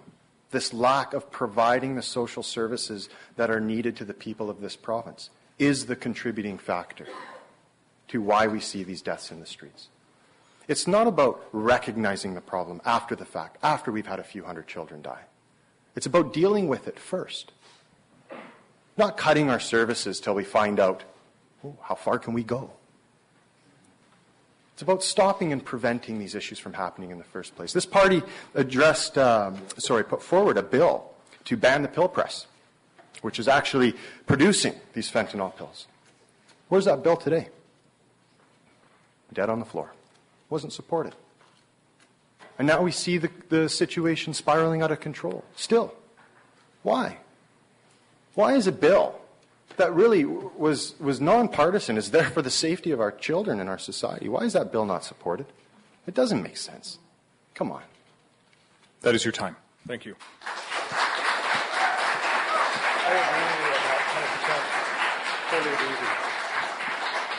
Alex Dutton, another 60-second chance for rebuttal. Contrary to your point, Mr. Cassavant says it is the cuts, also asking why this bill was not supported. Would you like a 60-second rebuttal? I could probably take 45. You can have 45. Go. Again, as we've covered earlier, social services in these areas have not been cut. But the second issue is I don't quite understand how Mr. Cassavant can suggest that the arrival of an opioid on the illegal drug market was related to decisions by the BC Liberal government. Obviously, no government is ever going to choose for a potent opioid like that to arrive on its streets and start damaging and killing its citizens. The arrival of fentanyl on the drug scene was unanticipated, and it was unanticipated by the Green Party, by the NDP, or by the BC Liberal government. And the BC Liberal government was the one who was in place to respond, and they responded appropriately. Well, there was a shout-out there. I'm sorry? I'll take my 60 seconds, given that she mentioned the Green Party, seeing as we all need to get our time, not just the... I will allow this. Thank you. 60 seconds, and then Bryce Cassavant was also mentioned, so I will give... We have some spare time, so I'll give both of you 60 seconds. We budgeted for this to happen. Right. So we do have some time for the end. So I'm going to give you, Andrew Weaver, 60 seconds, and you, Bryce Cassavant, 60 seconds. Mr. Weaver, go. For the record, I support Bryce and the NDP bill brought in by Shane Simpson with respect to pill pressers. It is a problem. And actually, the Premier supports it, too. The Premier supported it and then blamed Trudeau for not bringing it in. She has the power to do it, but it's a matter of choices. And yes, I'm with Bryce on this. The problem is made in BC. There's a fentanyl crisis across Canada, sure. But where is it amplified? In BC. Why is it amplified in BC? Because we have had a disparity, a growing income disparity between those who have and those who haven't. Because we have a government that puts its decisions first and foremost for the ones that affect their corporate donors and not the people of BC. And that leads to income inequality. It leads to an out-of-control real estate sector, which is spilled over to Vancouver as people in Vancouver sell their homes and come to Victoria and spend $1.5 million. What's that when you sold it for $3 million? And it's created a broad problem across our society. And that income disparity is a direct consequence of the BC Liberals, and what is happening on our streets is a direct consequence of their policies. That is 60 seconds. So I'm seconds. with Bryce on this, 100%.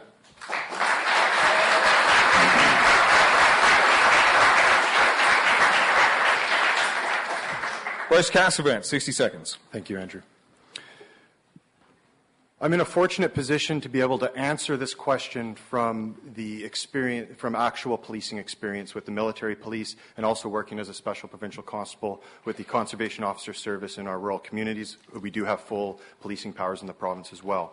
The reason why, and I'll answer my colleague's question directly, the reason why we see opiates on our street is because of a provincial government's failure to act. And I don't say that lightly. I mean that. I mean that because, not because this is some pie-in-the-sky idea, but we have this thing. You might have heard of it. It's called the Constitution.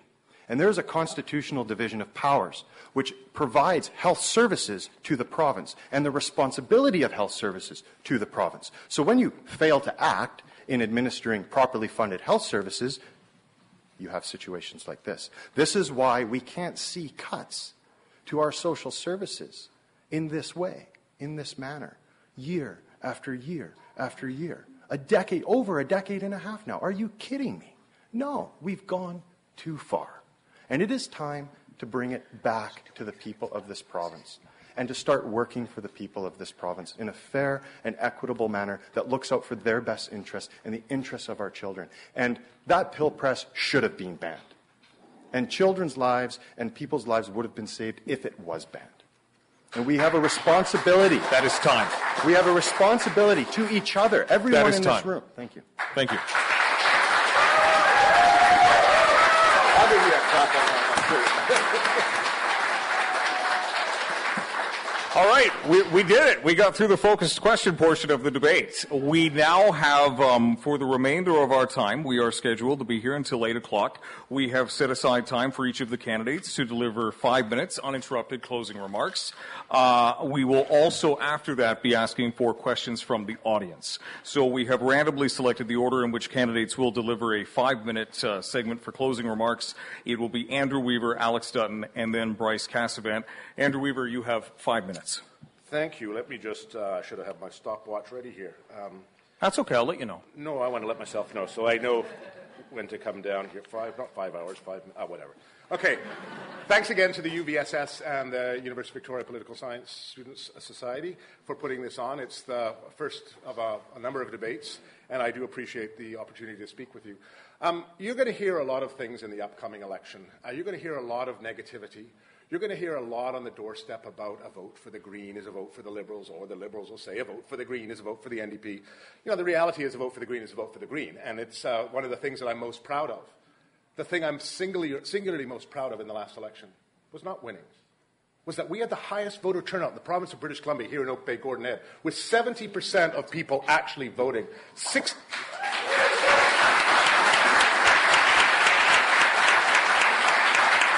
We had 69% of people vote in Saanich North and the Islands, where Adam Olsen came within 380 or 79 votes of winning. And it was a wonderful example of democracy in action. 3 parties going out. The third highest riding in the province of British Columbia with voter turnout was Vicky Huntington, the independent member of Delta South. We know that people are turning off this election, that have been turning off of politics in BC. We know that the winner of the last election was not the BC Liberals.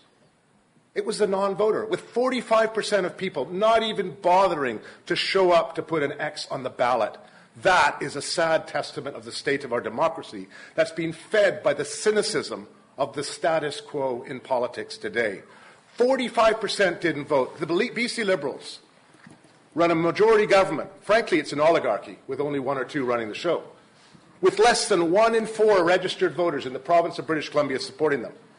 It turns out that in this province, I know more about what's going on in BC politics, in BC Liberal government, than their own backbenchers. Because as an opposition MLA, I'm given a briefing.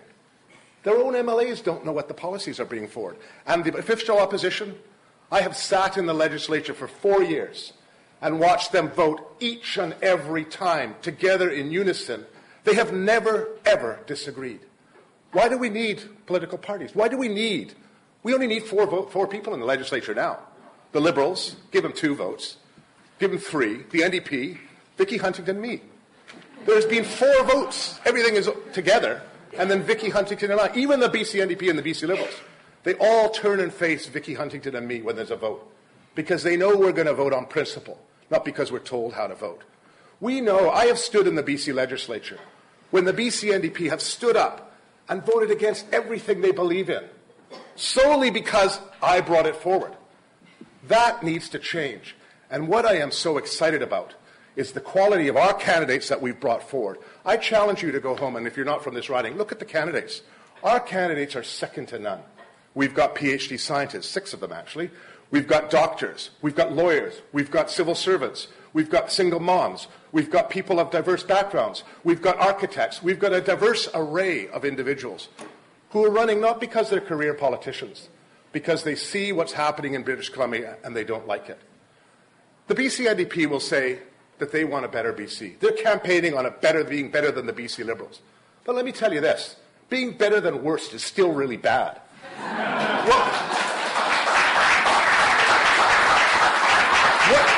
What we need in BC is a new vision, a vision that puts people's interests first.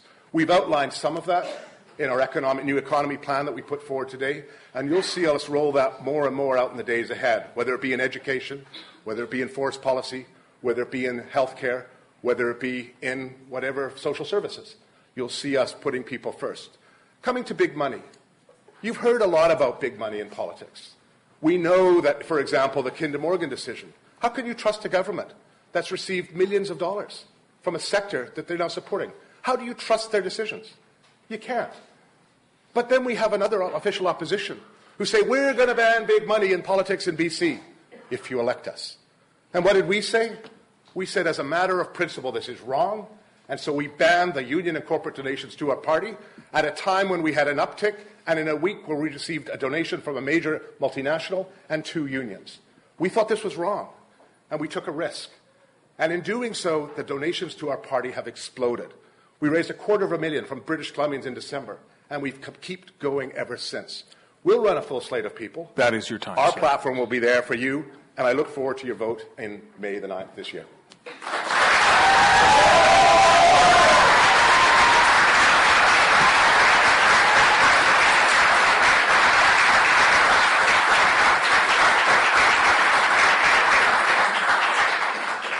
Random draw. The next person to deliver their closing remarks, Alex Dutton. You have 5 minutes. Thank you.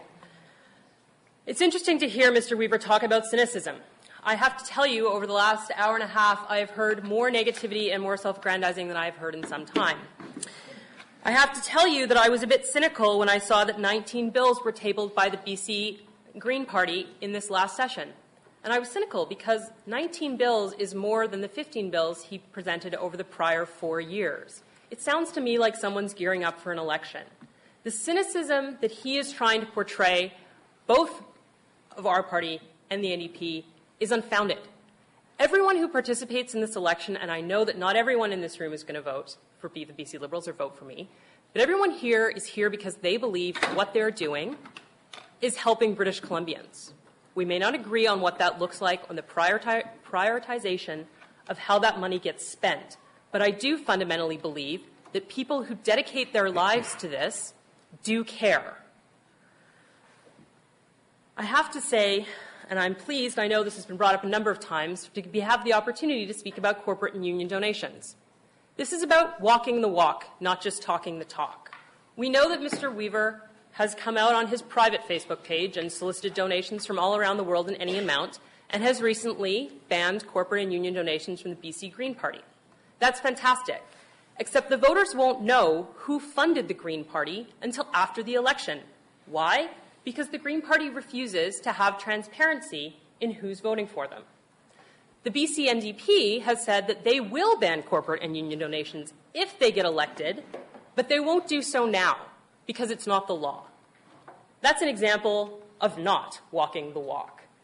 The BC Liberal government has told you that they will, and they have, provided you with information about who's donating to the party. And it's rubbing it in your face. And it's worth noting... Please don't interrupt. It's worth noting that if you go to those documents, transparently available, unlike the other two parties that are here, that individual donations outnumber corporate donations 4-1. British Columbia has been well served the last 16 years. The economy has been diversified. Our trading partners have been diversified.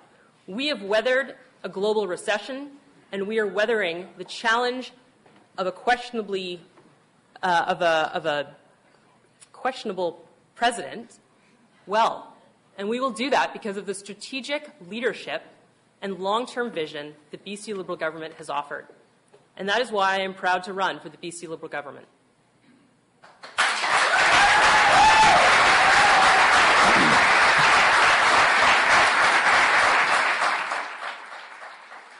Andrew Weaver, mention was made of your private Facebook page and donations. I will give you a 60-second rebuttal if you'd like one. Sure, I'd love to. I'd love to address the individual donations to the BC Liberal Party, including those lobbyists who are now being investigated by the RCMP for not declaring that those individual donations were made on behalf of clients who then they billed subsequent in direct contravention of one of the very few laws we have in BC in terms of electoral financing, which is you cannot donate on behalf of someone else. So we'd like to get to the bottom of those numbers, and it would be wonderful Absolutely, to see. Mr. Weaver. And I'm very glad that the RCMP have stepped in, and you'll know that, in fact, the BC Greens put out a press release on the weekend that Kathy Tomlinson exposed this, asking for an RCMP investigation of the BC Liberals and also the NDP, because they also have pay-for-access events, but to a much lesser scale. Give that. To the issue of my Facebook page, this is hilarious. My friends on my private page, my friends and relatives, literally, I asked them if they could donate. So I have a buddy who's a colleague of mine who donated a couple of $100. That is your I time. had a relative who donated a couple of $100, kind of different from Kinder Morgan giving a couple of $1 million.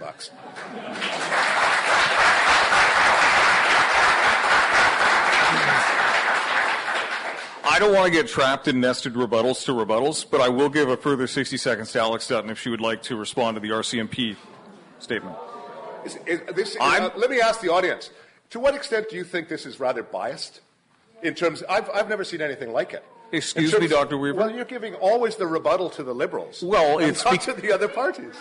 No, I would ask Andrew Weaver to please consider that there might be one of these candidates who is the object of attack more often, and that's maybe why they get a chance to rebut more. Well, yeah.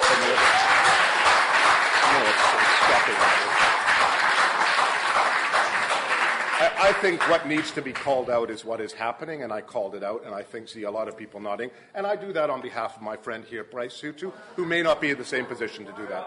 I will not be intimidated. I can speak for myself. Yeah, no, and you will be given your time. You will be given your time. Alex Dutton, I offered you 60 seconds. I'm not going to be intimidated into changing my mind. You may take 60 seconds. 3 quick points. 1, I think it's important the leader of a party or any MLA who's sitting doesn't do something different in private that he does in public. 2, because of the BC Liberal transparency, you can go and look at the donations and see that Kinder Morgan has not, in fact, donated millions of dollars to the party, and I would encourage Mr. Weaver to do his homework. 3, the RCMP is investigating. Absolutely. They're investigating all 3 parties for this particular problem.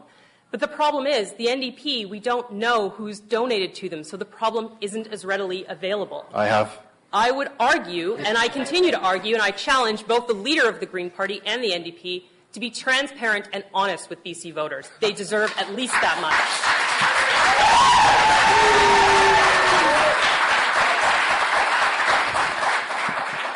Bryce Cassavant, you can take all the time you want for your final statement.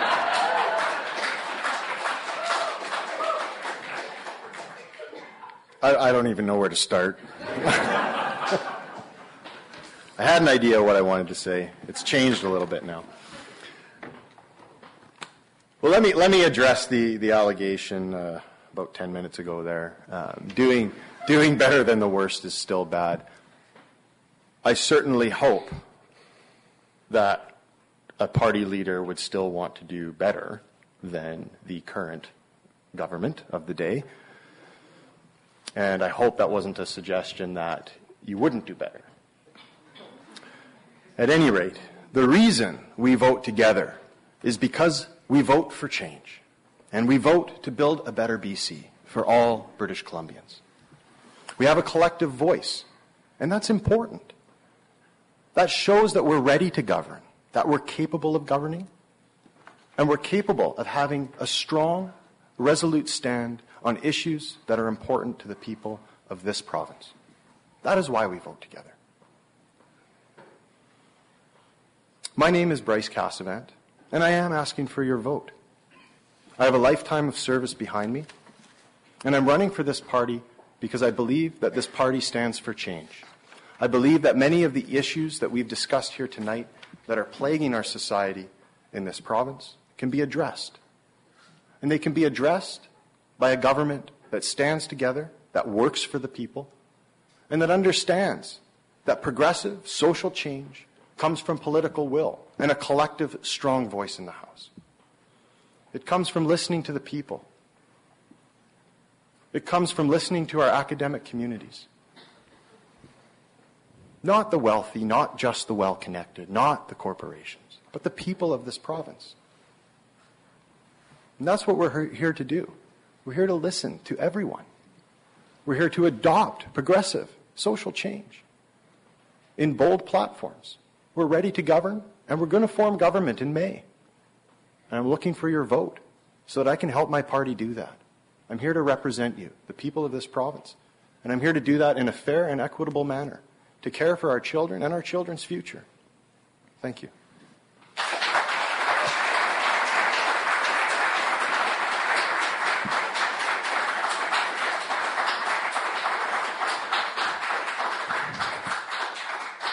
All right, that concludes the prepared question portion of the debate. Questions prepared by the University of Victoria Student Society. We do have 19 minutes left before the top of the hour. I would now like to open up to audience questions.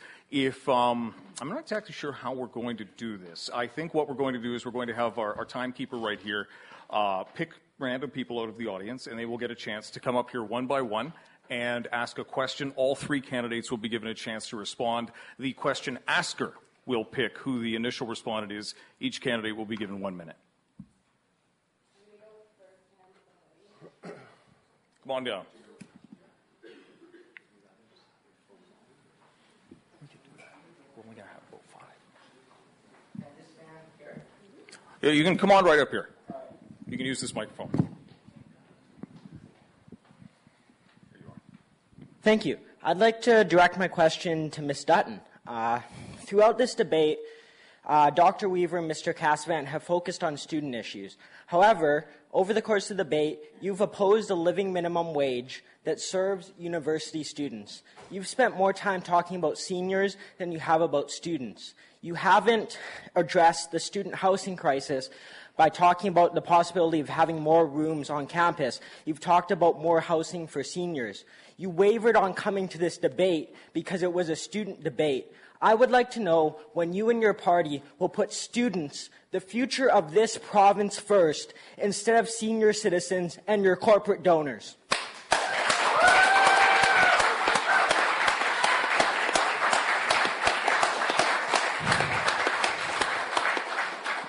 Alex Dutton, I'm giving you 60 seconds. Thank you for your question. I certainly think that this community, and including people who may be senior citizens who are students here, want to have their voice heard as well as yours. I do believe that we need to address student housing. I never denied that that was actually an important issue. I said it wasn't the only issue. And I think affordability issues are facing not just students, but everybody in this community.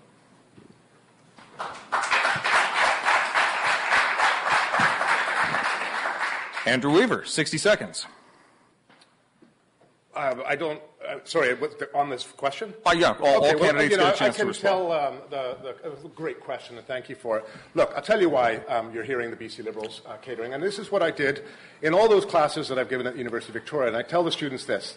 I'd say, look, how many of you need hip or knee replacements? And I'd turn to the students, and nobody would say they need them. And I said, now if I go to a senior's home and I ask the same thing, most of the hands will go up. They've either had them or they want them.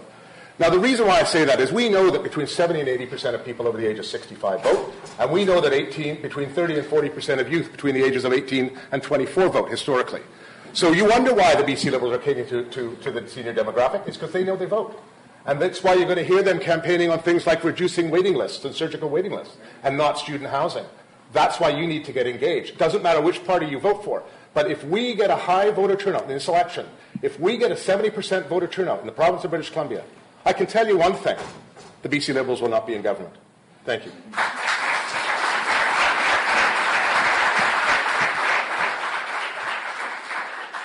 Bryce Casavan, 60 seconds. I respectfully disagree.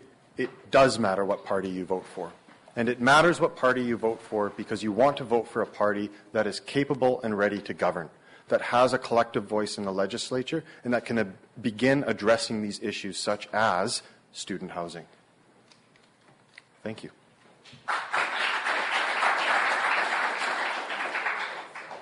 I'm told that our next question cannot make it to the microphone, but that person will speak nice and loud, so hopefully we will hear them.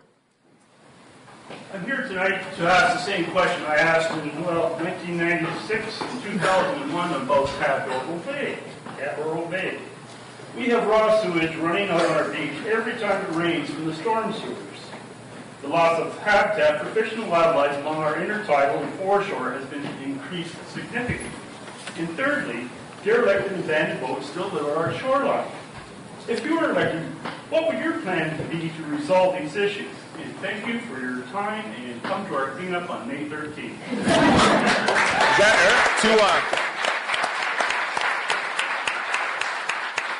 To whom are you addressing your question, sir? Who would you like to answer first? Andrew Weaver. Is that the chair of the Cadborough Bay Residents Association you just asked us? Oh, okay, sorry.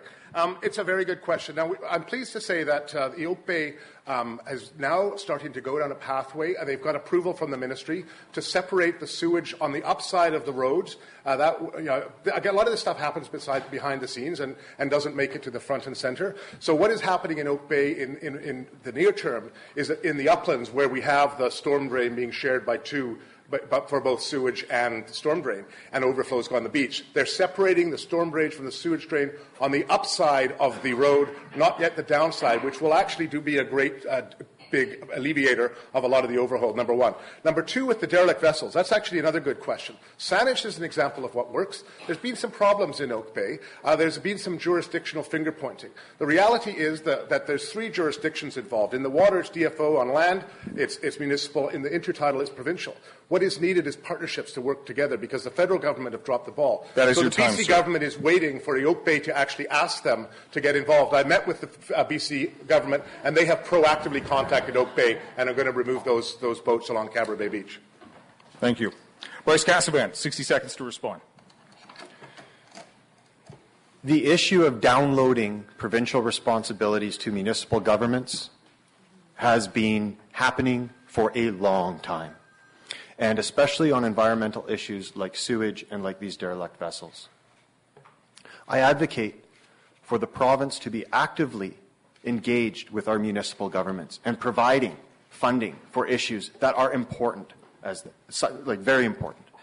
And one of the things that is really important to me is the protection of our inshore areas that are affected by raw sewage and essentially litter, like vessels and derelict vessels, and the host of environmental issues that come with them. So I would like to see more provincial funding in this area and support to our municipal governments. Thank you. Thank you. Alex Dutton, 60 seconds. First of all, thank you so much for the work that you do as a volunteer to help clean up Cadborough Bay. I agree with my colleagues. It's an important issue, obviously.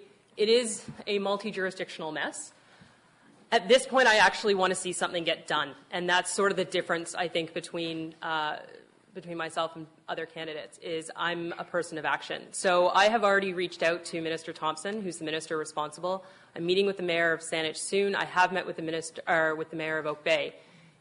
It's time to stop finger pointing, and it's time to start doing, and that is the direction that I would go. I think the other thing we need to do is not just look at derelict boats as they currently exist. I think we need to look potentially at solutions at the source. When boats are first bought, we know that they're made of fiberglass. We know that that fiberglass has a life cycle, and we need to make sure that we're dealing with the problem before it becomes an issue. Do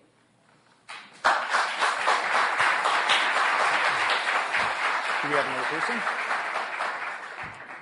Our next audience question. Go ahead, speak up, please. And to whom are you addressing your question? The candidates in general. Who would you like to answer first? Eeny, meeny, miny, moe. Alex. Okay, go ahead, please. Question about the electoral reform. Before the federal election, our Prime Minister, Justin Trudeau, promised that he would, 2015, do the last federal election during the first past the post system. He has failed his promise, clearly. But it's not as much of an issue we currently hear in BC, and we could change our provincial system. Do you support a change from the first past the post system, and what system, if you do, what system would you prefer to change to? Thank you. Thank you. Alex Dutton, 60 seconds. The young poli-sci student in me just got really, really excited.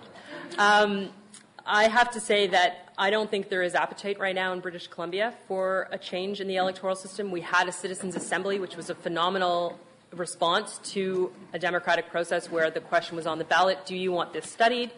It was a politically neutral organization. It came forward, it brought a question, and the people of British Columbia said no. And I would support that kind of process going forward again. It's equitable. It asks British Columbians what they want, as opposed to one party imposing a system on the electorate.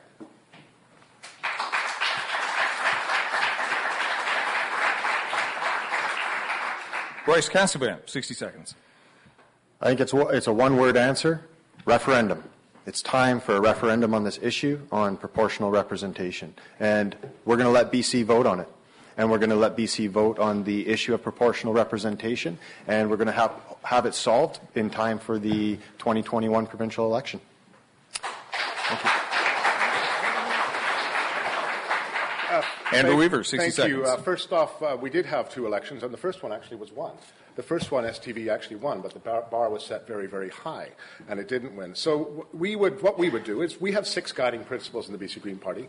One of them is participatory democracy. So we will introduce a form of proportional representation that will be devised through a bottom-up process. It will not be decreed from the party. It will be put forward by recommendations from arm's-length organizations as to the recommendation we would do. Will we have a referendum before doing it? No. Will we have a referendum after the fact? Perhaps. What's important is people need to know what they're actually voting for. We know the track record of referenda. Vancouver's not getting transit. Not because the referendum was on transit, it was about management of transit. People vote no in referendums, but they often vote no as a reaction. We actually had a yes vote to STV the first time it came around, and nearly a yes vote the second time, but the bar was not 50%. It was much, much higher than that. So we will introduce it. We will let British Columbians see how they like it, and maybe a referendum after the fact.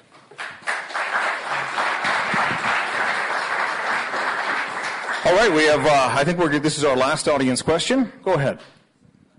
Good evening. I'm representing the Graduate Student Society here at UVic, so I've got a kind of selfish, specific graduate student question.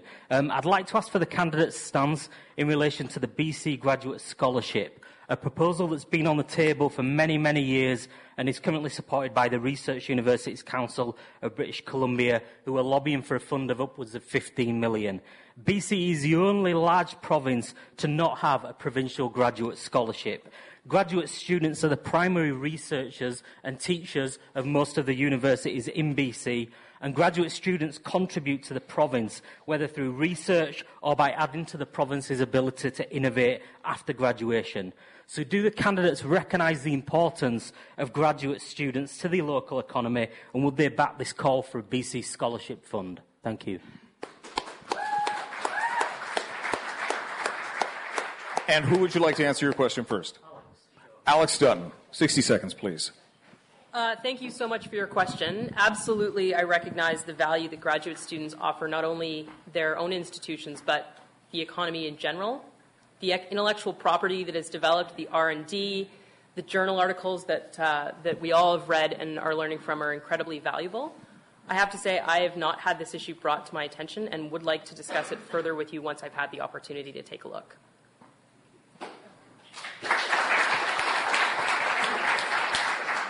Andrew Weaver, I'll give you 1 minute. Well, I find that very troubling because it's been a pervasive issue in British Columbia for a very, very long time. If you look at our platform today, you'll see it in there. You'll see it in 175 million over 4 years. And so the answer is yes. You don't need more than a yes. It's in there. It's in our platform today. It's not called graduate fellowship. It's called something else, but it's there. It's there. And I am currently a doctoral candidate with Royal Roads University, so I do recognize the importance that postgraduate education plays in building a sustainable economy. And I think this goes back to our earlier discussion on student debt and the importance of reducing and or eliminating especially postgraduate student debt, so that graduates have the opportunity to enter the workforce and seek the jobs that they're looking for without this overhanging debt and stress of these bills. So I think the issues are a little bit combined, and I'm currently paying for tuition as well. So yes, I recognize the importance of both these. Yeah, thank you.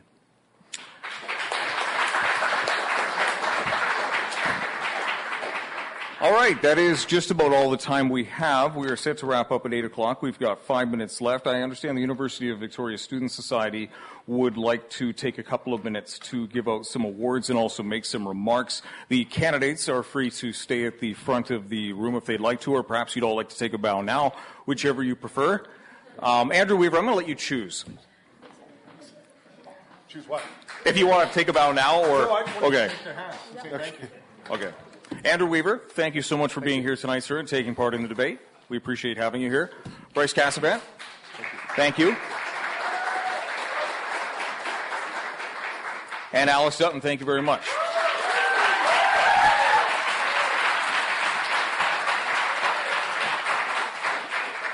And to all of you, I would just like to make a quick remark. The rules of the debate tonight regarding the rebuttals were set up in order to discourage personal attacks and attacks for party and encourage people to talk about themselves, their parties, and their platforms.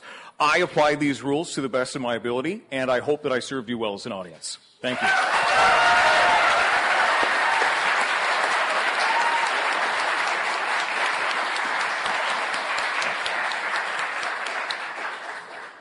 And now a word from the University of Victoria Student Society. So thank you, folks, so much for coming out. This event was planned in partnership with the UVSS and the political science students. We just have a few gifts for the candidates and for the moderators to present. So I'll let Alexa, whose is this one for? And so again, a big round of applause for Andrew Weaver representing the Greens.